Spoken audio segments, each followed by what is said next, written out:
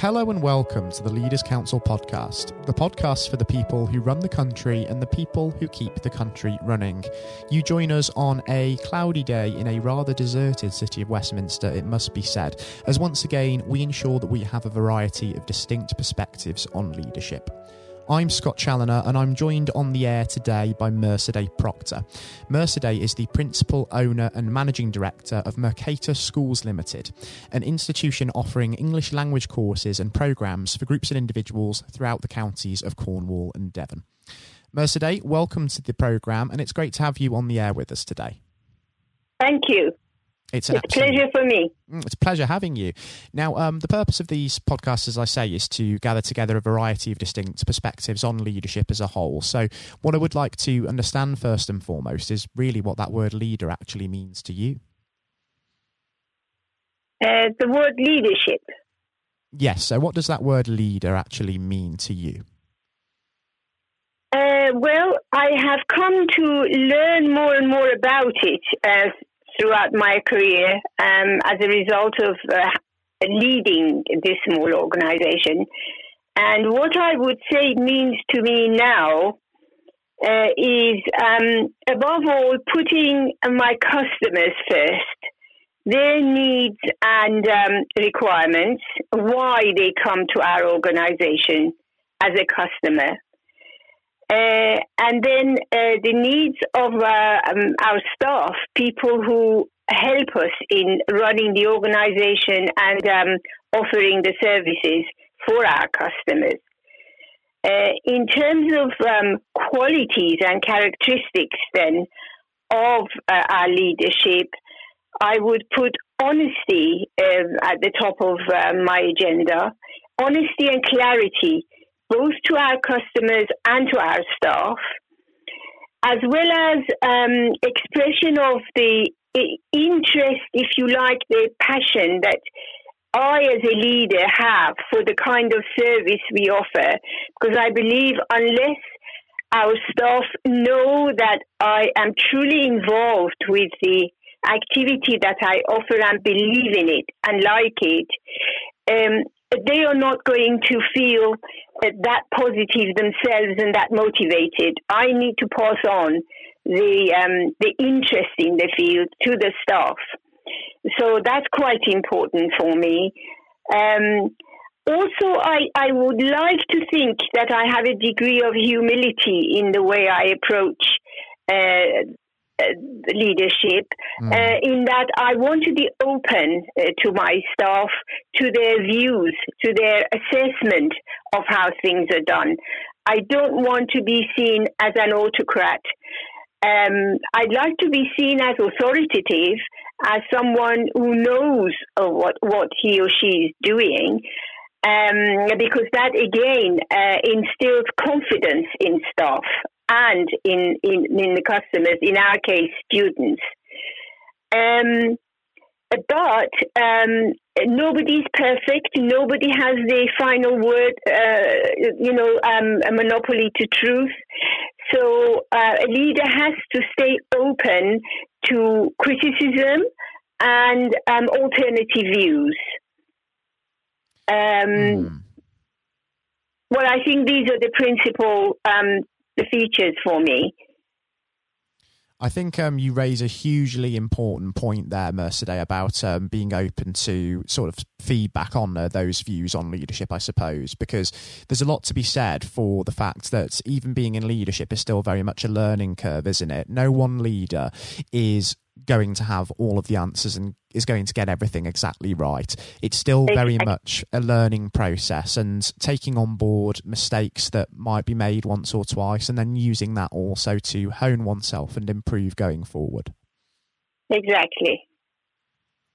And I think as well that when one is faced with feedback and having to self-reflect on their own leadership style, you could say, I suppose, with the current COVID-19 situation, that we are very much in a period of self-reflection right now. That helps, doesn't it? I mean, it's important for a leader to recognise their own limitations and also understand that it's just as much about the people around them as it is about them individually, because without people around you, you're not really a leader of anything, are you, as such? Well, yes and no. Yes, we don't have our students here now, but we are still in touch with their leaders, with the agencies who would have been booking their travel, their program with us, with their teachers, group leaders, the schools they're coming from.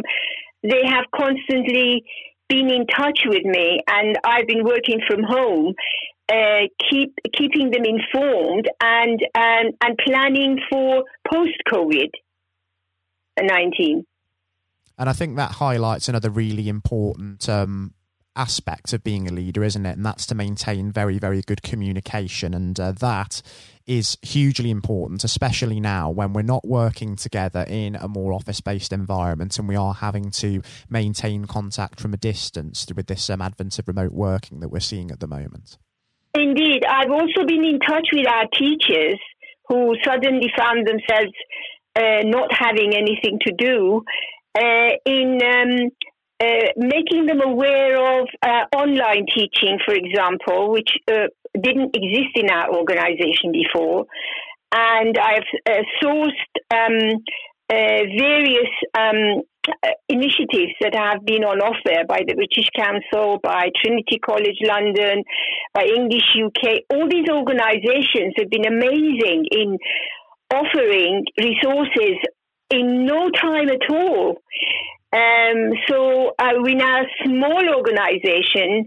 At least 5 of our teachers have upskilled themselves in this time in designing and offering online teaching as an alternative, as something to add to our portfolio after COVID-19. And that's massive, isn't it? Because leaders have to be able to adapt and to innovate, because business is having to do that right now, because it is being said at the moment that the way that we fundamentally work and the way that we do business, it's really going to change as a result of the current situation. And so businesses, organisations, they've got to be ready to adapt to that in order to make sure that they're ready for how the market environment is going to have altered.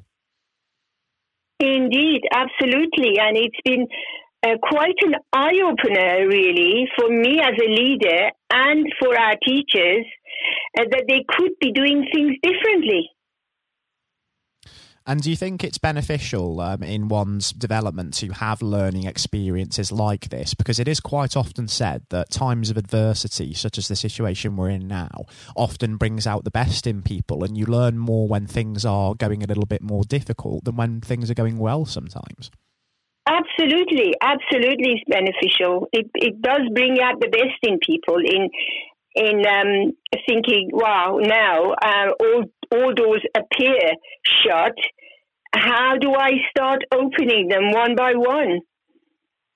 That's find your inner resources that you weren't aware you had. I think that's absolutely right. And I think also what's really important, especially in a profession such as yours, Mersedeh, where you're teaching people, it's important as a leader also to make sure that you inspire those around you as well. Are there any examples perhaps of people that you've encountered within your career who've maybe been an inspiration to you as a leader and had an impact on that style of leadership that you have taken on yourself?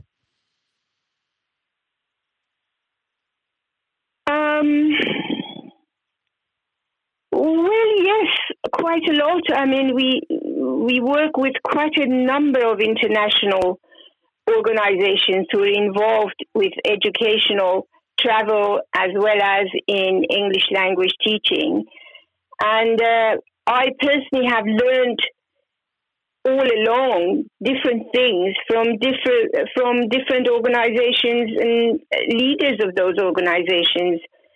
I must say I became the leader of a business purely as an extension of an activity, which was my education and my passion. I didn't, to begin with, look at it as a business as such. I didn't have any business training. I didn't have an MBA.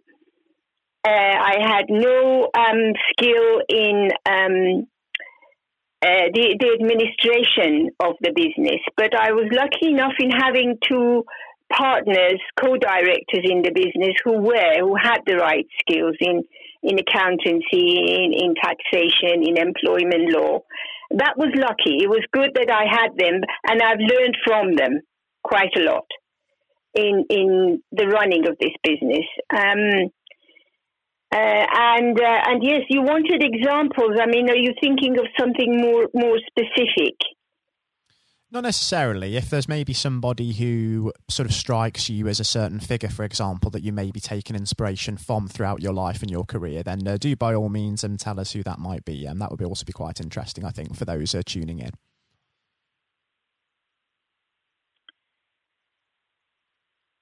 I think my examples would be more on the academic side of our work rather than the business side. Would that be okay? That would be absolutely fine. Okay, well, I can name Jane Willis, who is now a semi-retired freelance teacher trainer, but who's had a very long career with the British Council, along with her husband, Dave Willis, both practitioners in teaching English as a foreign language, writers of materials, connected with Aston University and Birmingham University for many years. I met them in Iran, where I originally come from, in the days that they were working with the British Council in Tehran before the revolution of 1975. And then here, when we all basically came to be residents in the UK, their style of teaching methods and approach to work in their academics massively have influenced me in designing methodology and running our courses, designing our courses and our methodology. Among others, but I would name those very much my models. I think there's a lot to be said for those examples, Mersedeh, because there are a lot of people out there who, when they think about their most sort of inspirational leaders, they name people like you have there who aren't necessarily people in the public eye. They're colleagues, they're mentors, people of that sort of ilk. And there's a lot to be said for that, isn't there? Because when we think about leadership, especially in the UK, I think culturally there's a little bit of an association with people who are in the public eye, such as politicians, such as maybe sports personalities as well. And sometimes we lose sight of the fact that a lot of really good leaders out there who are mentors, who are people in the business world, academic world, who maybe just keep their heads down and get on with things, they're not maybe recognised as much as they should be in some cases, are they? Well, yes, indeed. Although these people are quite well known in the field. Jane is leading a seminar on Wednesday, actually. I'll be on an all-day online seminar on Wednesday, put out from one of the universities. Sorry, I forget the name of the university, but she will be running a seminar for teachers, for teacher trainers, basically. So she's retired, but she hasn't stopped working. And she's still an inspiration. She still publishes. She still talks. She came and ran a workshop with our teachers here last May, only a year ago. So yes, people like that are important to us and how we run our activities. And we've mentioned as well that in your case, so when you were growing to become a leader in the business world, it was very much a case of learning and picking up certain skills and understanding how to run a business day to day. But it was founded very much on your passion, and essentially it was more of that side of things rather than founding the company as a business, so to speak, at the beginning. If we think about that example just for a moment, Mersedeh, do you think that great leaders are born as great leaders, or do you think they learn how to become great leaders throughout their lifetime? I think more the latter. I think they learn to become leaders. There may be some basic traits that people have. For example, some people are fundamentally more creative than others. Mm. Some people are able to be more decisive, will know their mind more quickly than others. There are some basic characteristics, but none of those, unless you actually are in the job and do the job and face your own mistakes and learn from your own mistakes, I don't think you can become a leader until you make mistakes. Because experience is one of the greatest teachers, isn't it, as well? The experience of trying new things. So, very definitely. Experience is everything. I am not the person I was in 1987 when Mercator was founded, if you like, established, registered as a company, started to recruit students from abroad and hiring teachers. I am not that person. Exactly. Experience, it does mould people. And I think if we do think about leaders as being people who can learn how to be very, very good leaders, experience is one of the greatest teachers, as we say there. And if we think about... Yes. And if we do think about the future as well, and maybe those younger generations of people who are aspiring to go into leadership roles themselves, if you will, Mersedeh, based upon the experience that you've had, what sort of advice would you give to that younger generation of people? I would say find out what the tools of your trade are going to be, what you're going to need, and get as much education in theoretical terms about them as much as you can.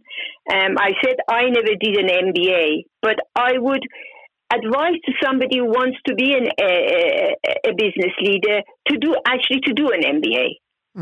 But the MBA will not make them a business leader, but it will show them what the tools of the trades are, so that they're equipped with the basic knowledge, and then be open to learn from your own mistakes, from people you come across who do things differently from you. Don't rule it out straight away because their styles are different. And adapt and adjust as you go along, and you can't fail, basically. Be open and clear with people. Do what you say, what you promise, what you put in the plan. Do it in the same way. If you have to change your mind, explain it.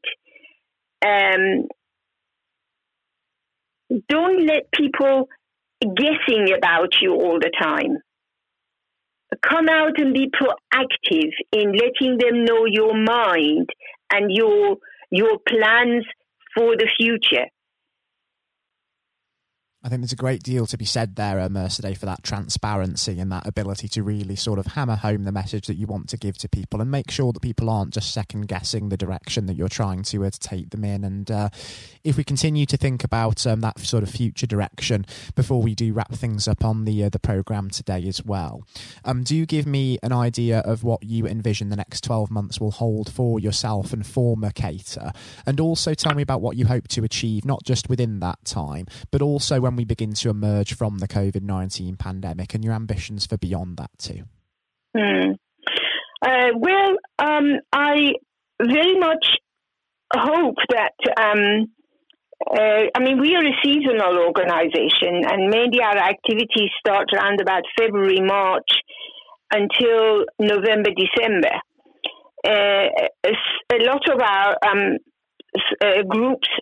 student groups who've had to cancel, we've lost all our business for this year, of course, because all our students come from abroad. But a lot of them have already booked for next year from February, March onwards. So I'm very much hoping that by then international travel will get back to normal and will go ahead and do work as we have been doing. That's the minimum that I hope for.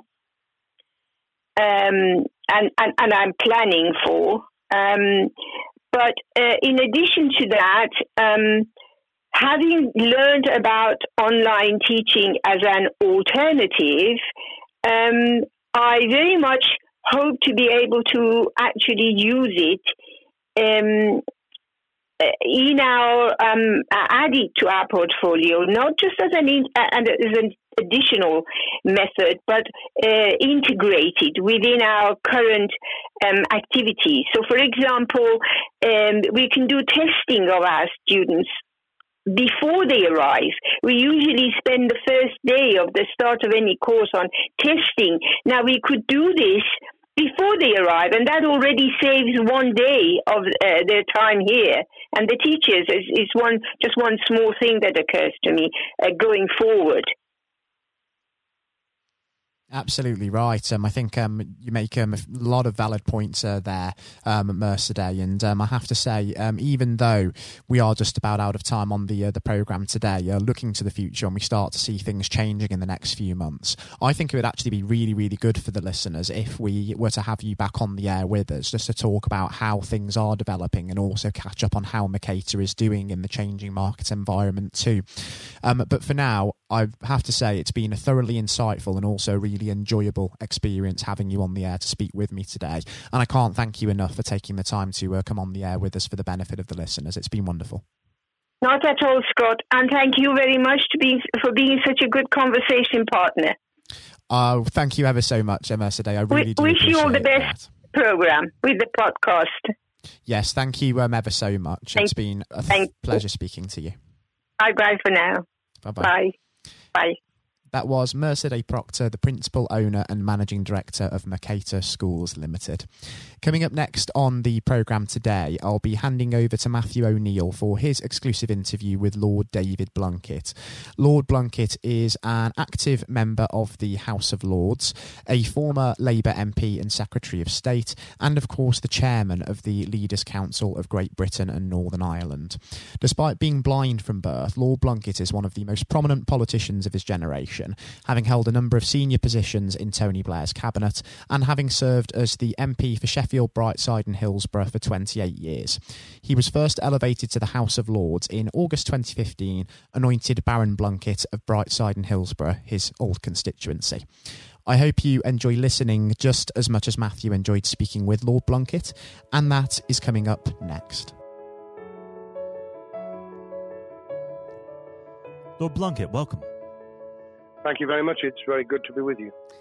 Well, of course, nothing is being said at the moment other than COVID-19, which we must touch on. What would your message be to small businesses who are trying to keep going? Well, I think the last ones standing will be the ones that thrive when we get back to some sort of normality. So it's have confidence and courage. Obviously take advantage as far as you can of the government help. I think that Rishi Sunak, the Chancellor, has gone about as far as you could have expected in the circumstances. There are obviously small businesses that fall between the cracks. Those who don't have defined premises can't benefit from the business rate waiver, have not really been able to demonstrate that they can adhere to the PAYE for furloughing staff, and of course whether they can receive the grant, 10,000 or 25,000. All of those who can are obviously able at least to benefit from that for the time being and look to the future. But I think the second thing to say, and they don't need me to tell them this as a politician who did once do a business studies qualification, which is that it will be a different world, and being able to think about how that world will look in a year's time and be creative about it and learn from not just what's happening to you at this moment in time, but to others around you and the sector that you're working in, that will be really important. Do you feel that the long-term effects of the COVID-19 outbreak will in some ways be positive for British industry? Well, only in the sense that people are having to be creative, they're having to adjust and innovate. Therefore, they're thinking about more productive, if you like, greater productivity ways of delivering the same service or delivering the same products. And in that sense, I think we'll have temporarily at least very much higher unemployment than we've become used to, but we'll probably have a burst of productivity, which will help with the recovery. Whether it will help with the inequity of the way in which our economy is imbalanced, both between services and productivity and the production of goods and services, I'm not sure. What we will need to try and do is to ensure that the geographic imbalance that exists is, as far as humanly possible, is dealt with by both the entrepreneurship and innovation from the bottom up and targeted government help, which will still be needed. And we are now in the throes of the kind of borrowing that we saw back in 2008 to save the banking and economic system. We're having to do that to save the whole of our productive business and commerce, and I think that will have to be sustained for some time. Do you feel that people will take a second look at global supply chains in the wake of this outbreak? I think there's going to be much more creative ways of using local supply and linking up inside sectors much more effectively. And I hope that the Leaders' Council will be able to play a part in that, in the sense that people who have something in common, a synergy in terms of what they're delivering, whether it's a service or whether it's manufacturing or whatever, will be able to see that there's a good outcome from knowing the sector better, linking with people, not just geographically, locally, but those in this country who may not have been on the radar in terms of what they produced for the supply chain. And of course, ensuring, because there's quite a lot of fraud going on as we speak with people getting into cyber attacks, that they'll also take account of going into the cyber security side effectively as well. The more we are online, the more people who are working from home, the more vulnerable those businesses and their supply chain become. And that's something to think about as well. How important is strong leadership at the moment? Well, I actually think that it's brought to the fore leadership in a whole range of areas, from obviously government itself, and there's been ups and downs with the Prime Minister's severe illness, but all the way through the public and private sector. People have, to use the jargon, stepped up, and they've shown local, regional, national level the kind of leadership that Britain historically was very good at.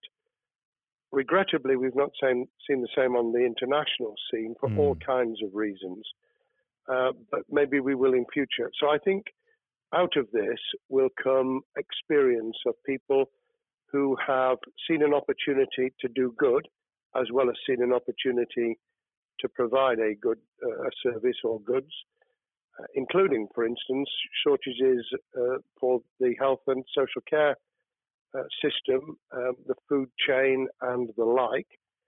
But also, I think in terms of seeing the synergy between the private and the voluntary sector and using people's commitment to each other in a very positive way. I'm not sentimental about this. Things will revert. But actually, I think there's a kind of moment of moral judgment of people feeling that they've got a role to play outside the immediate survival that they're engaged in.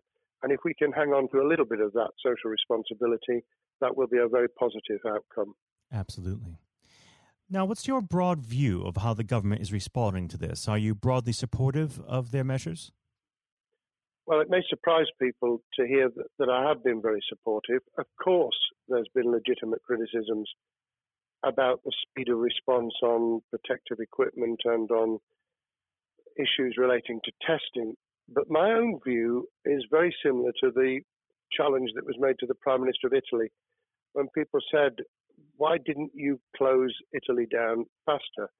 And he said, a fortnight before we did it, I would have been considered to be a madman and nobody would have agreed to do it if I'd tried to move too quickly. And I think that's something that we need to reflect on here in the UK. We may have seen the signals elsewhere across the world and taken them more seriously at the time. Hindsight is a wonderful thing, but as someone who's had his life in the opposite political party to the present government, I think that with some hiccups and mistakes, they've not done a bad job in what has been incredibly difficult circumstances. And you're absolutely right. In a liberal democracy that we live in, it's very difficult for people to swallow orders given to them from government. Well, the UK and the US, and to some extent the Scandinavian countries, have a very different history and therefore interest in maintaining the freedom to decide and the persuasion and consent that's required. Those countries that have experienced one way or another totalitarianism over the last century have a slightly different way of coming at this.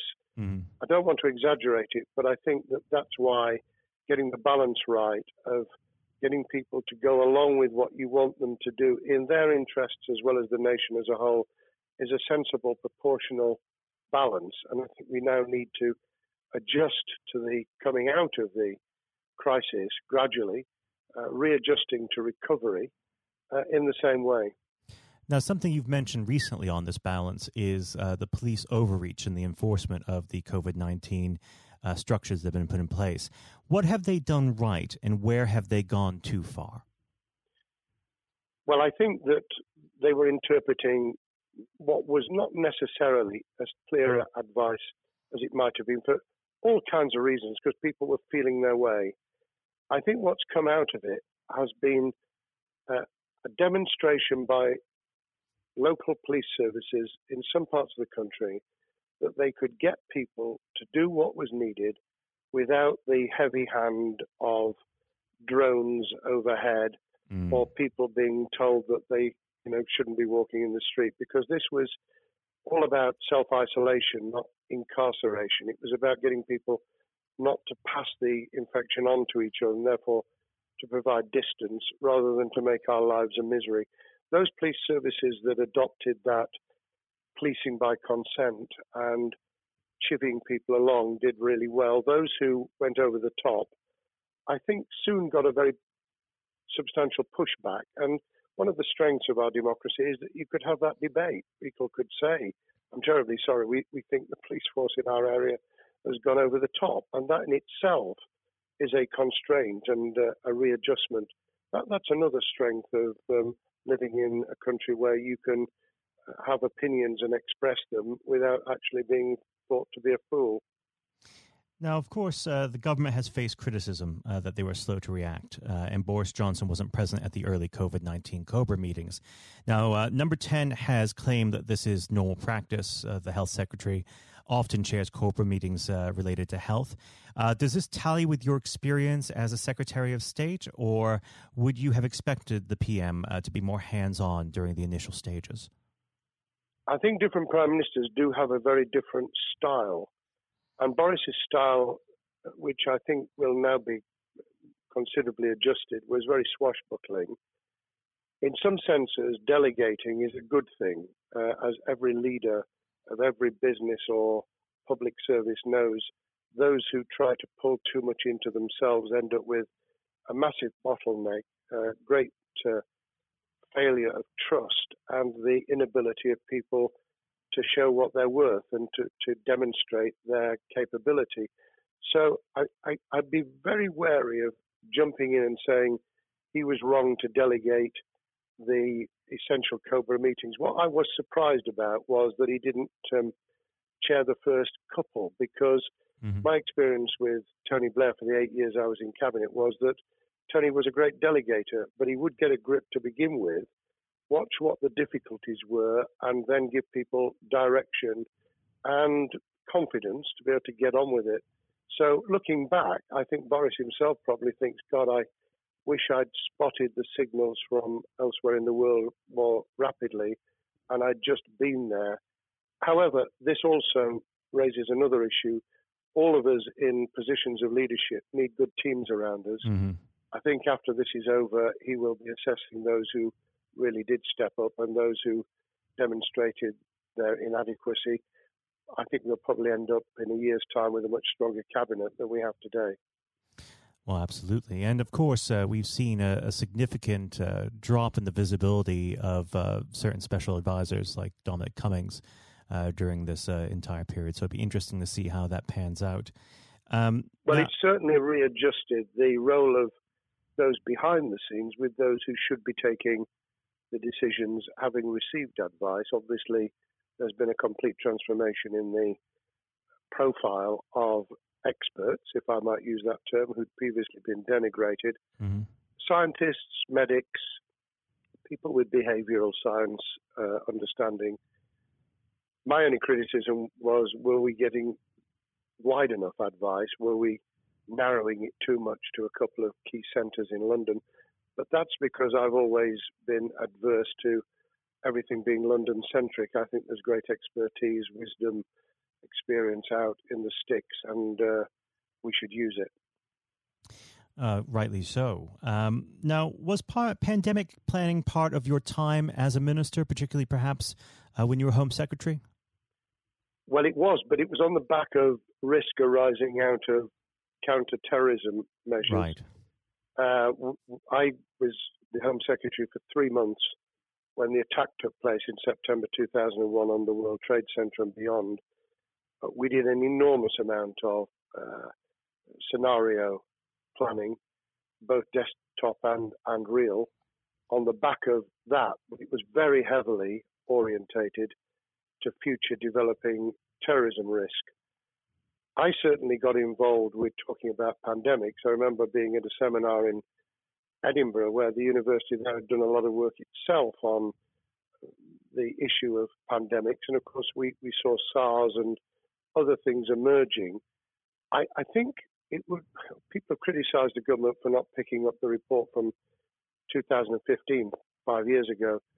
I think that what happens is human nature kicks in. You deal with what you're immediately faced with. You can sponsor reports, and this is true of business planning, of course, as well, and scenario planning for what business continuity will look like, recovery plans for business, what will happen if there's a cyber attack, what happens if there's an energy shutdown.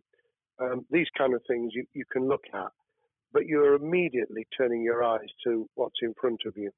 And had we picked up a bit more on the danger from Ebola and SARS and what have you in the past, then we might have said, what if something hits us in the developed nations that we don't have a vaccine for, that we can't immediately whisk up protective materials or equipment, or for that matter, medicines that help with recovery, all of which we now see are a danger. I think this will make an enormous difference to the planning for the years ahead. I hope it will be widened so that we don't just look at what's happened, but very rarely do you see something exactly repeat itself. Some of the circumstances will be, but others won't. So that's why I've put emphasis in what I talk about on looking at the other virus, the cyber attack scenario, which could be just as dangerous in a world of just-in-time provision. One of the miracles of the modern developed world, except for the very poor, has been the distribution of food. A lot of it on computerized, technologically advanced systems. If that were to come down, we'd be in real trouble. So I think we need to think those sort of scenarios as well. So have a full plan across both sectors, biological warfare, pandemics, and cyber warfare. Yes, and to do so on different levels. I think, again, thinking global but acting local, we need a lot more to think about what would happen if something took shape that actually broke down those national and global chains and how we would cope. And without, obviously, we've got enough fear and anxiety to last a lifetime. Without creating even more anxiety, we can think about those things for the future in a more rational way, I think. Now, aside from the physical threat of the virus, one of the things that people are vastly worried about is the effect on the economy, not just the national economy, but also the world economy. Now, it has been said by certain parties, and I'd like to garner your thoughts on this. Is there a danger of the effects of the lockdown being even worse than those of the virus? Were it be prolonged, I fear that balance would tip the other way. It is about proportionality. It is about balance. It's the wisdom of Solomon, really, to get the moment right when you start to move and then to move quickly. There's no doubt whatsoever that we are stocking up, not just on the economic and employment front, which will be devastating enough, but on the health and social well-being front, enormous challenges, and they will need careful handling because there's a lot of people whose lives, for a variety of reasons, are at risk in the future on a scale that we've been dealing with over the immediate handling of the pandemic, concentrating really hard on those affected by COVID-19, those sadly who have died or been seriously incapacitated. That will roll over into the economic, the social, the mental health and cultural well-being of the nation, and that will need all of us to pull together as well. Absolutely. Now, do you believe the government's doing enough for business? I think that the speed of reaction once the scale of the pandemic was clear was very good. I've praised Rishi Sunak for his action. Remember, a chancellor who only just come into office was planning to deliver the budget in the middle of March and has had at least three equivalent budgets since. I think he's handled it very well. Understandably worried now about what we're doing to our economy. The level of borrowing is sustainable because of low interest rates, but it reaches a point, of course, where it tips over so that you can't then do the kind of structural investment requirements that the government were laying out before and in the March budget. And those will have their consequences as well as a planned payback over many years. I think we've learned something over the last few months. We needed to take immediate action. We don't want another round of austerity equivalent from 2010 through to 2019. I don't think the nation, on the back of what's happened and the challenges we have, could take that. And therefore, we need a different plan, economic plan, over a much longer period, just as we did from the Second World War all the way through to 2002, when the final American loans were paid off. Now, of course, one thing that's on everyone's lips, how much longer do you believe that the lockdown can go on for? I believe that we need to be substantially back in action as an economy in June. This obviously is led in terms of places where people would meet in large numbers, having to adjust to the fact that it will be longer for them. And sadly, that will involve business closures. It's why the Chancellor extended the furlough scheme to the end of June. Mm-hmm. But unless we get things moving in June, I think we'll run into the summer where all kinds of services and industries will have a chain reaction effect. And what happens with one will then have a major impact on another. And then you get the skittle effect where things get knocked down that you hadn't perceived were going to be affected. So I very much, if I were in government, and I always think of things in that context, what would I do if I were in government? I would be on the side from the second week in May, on the side of the hawks in terms of saying we've got to start moving, and we've got to do so with the collaboration and cooperation of the public who have got the message, who did behave, who responded magnificently. Let's try and get back, perhaps, doing things differently for a time, but substantially getting back to business as usual. Unless we do that, then those areas that can't and wouldn't expect to be back in action immediately get pushed further into the middle of the year and the autumn, and then they become unsustainable. Now, of course, one of the other major developments we've had recently are the changes in the Labour Party. So if we could just speak on the Labour Party for a while. This might sound like an obvious question, but how does Sir Keir differ from Mr. Corbyn?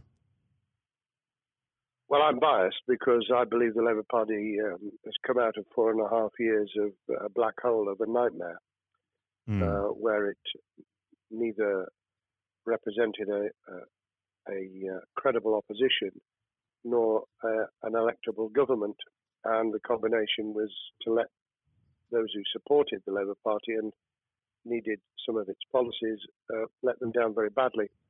Sir Keir Starmer both is a highly intelligent, professional lawyer who, as Director of Public Prosecutions, led the service well, had to take difficult decisions at a time of austerity, understands the world beyond Labour members, but has been able to do business with those who originally supported Jeremy Corbyn and was able to command support from them. His creation of a balanced shadow ministerial team has been very encouraging. I supported Lisa Nandy, who he's made Shadow Foreign Secretary, because I thought she understood the north of England and the disaffected former Labour voters.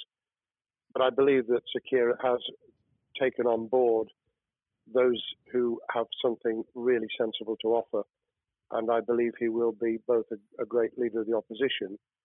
More importantly, he will then present himself as a credible alternative Prime Minister. And all governments need an alternative government at their shoulder. It was true of us from 97, and it took the Conservatives some time to recover and to get to that position, but they did, and the Labour Party will, and that's crucial for our democracy. All of us need to understand and appreciate that a living, breathing, functioning democracy requires a credible, confident, and in many ways supportable opposition, as well as a government that we clearly want to do well, because none of us want, as we didn't with the COVID crisis, none of us want the government to fail. We want to see our economy recover. We want our social well-being to be taken into account. We want to overcome deep-seated inequality and poverty, and we want to do it with enterprise and entrepreneurship and business playing their role, and that is about leadership nationally, locally, in the private and the public sector, people with ideas, with confidence, with the ability to pull teams around them, above all, to have some idea of what it is they want to achieve and a very good idea as to how to achieve it. Now, of course, one of the biggest problems Sir Keir is facing will be tackling the party's anti-Semitism problem. There has been a recent internal report that has been quite damning. What's your response to that report, and what does Sir Keir need to do in response? Well, there are two reports. One which is being produced by the Equality and Human Rights Commission, which he will, and has already indicated, will implement in full. The second was a leaked report put together by the supporters of Jeremy Corbyn, 800 pages of private interchanges on social media, which he has, Keir Starmer, set up an investigation to identify who did it, who leaked it, what the content was, does it have any salience and lessons for us, and where necessary, action will be taken. So I hope that as he moved very quickly to reassure the Jewish community, so he will be able to take the necessary steps to back up that reassurance with the kind of actions that says that this was a blight on a historic great political party that all of us were ashamed of. We've been able to put that behind us and to move on to facing the future with confidence. What's the one key thing that Secure needs to do to restore Labour as an election-winning party?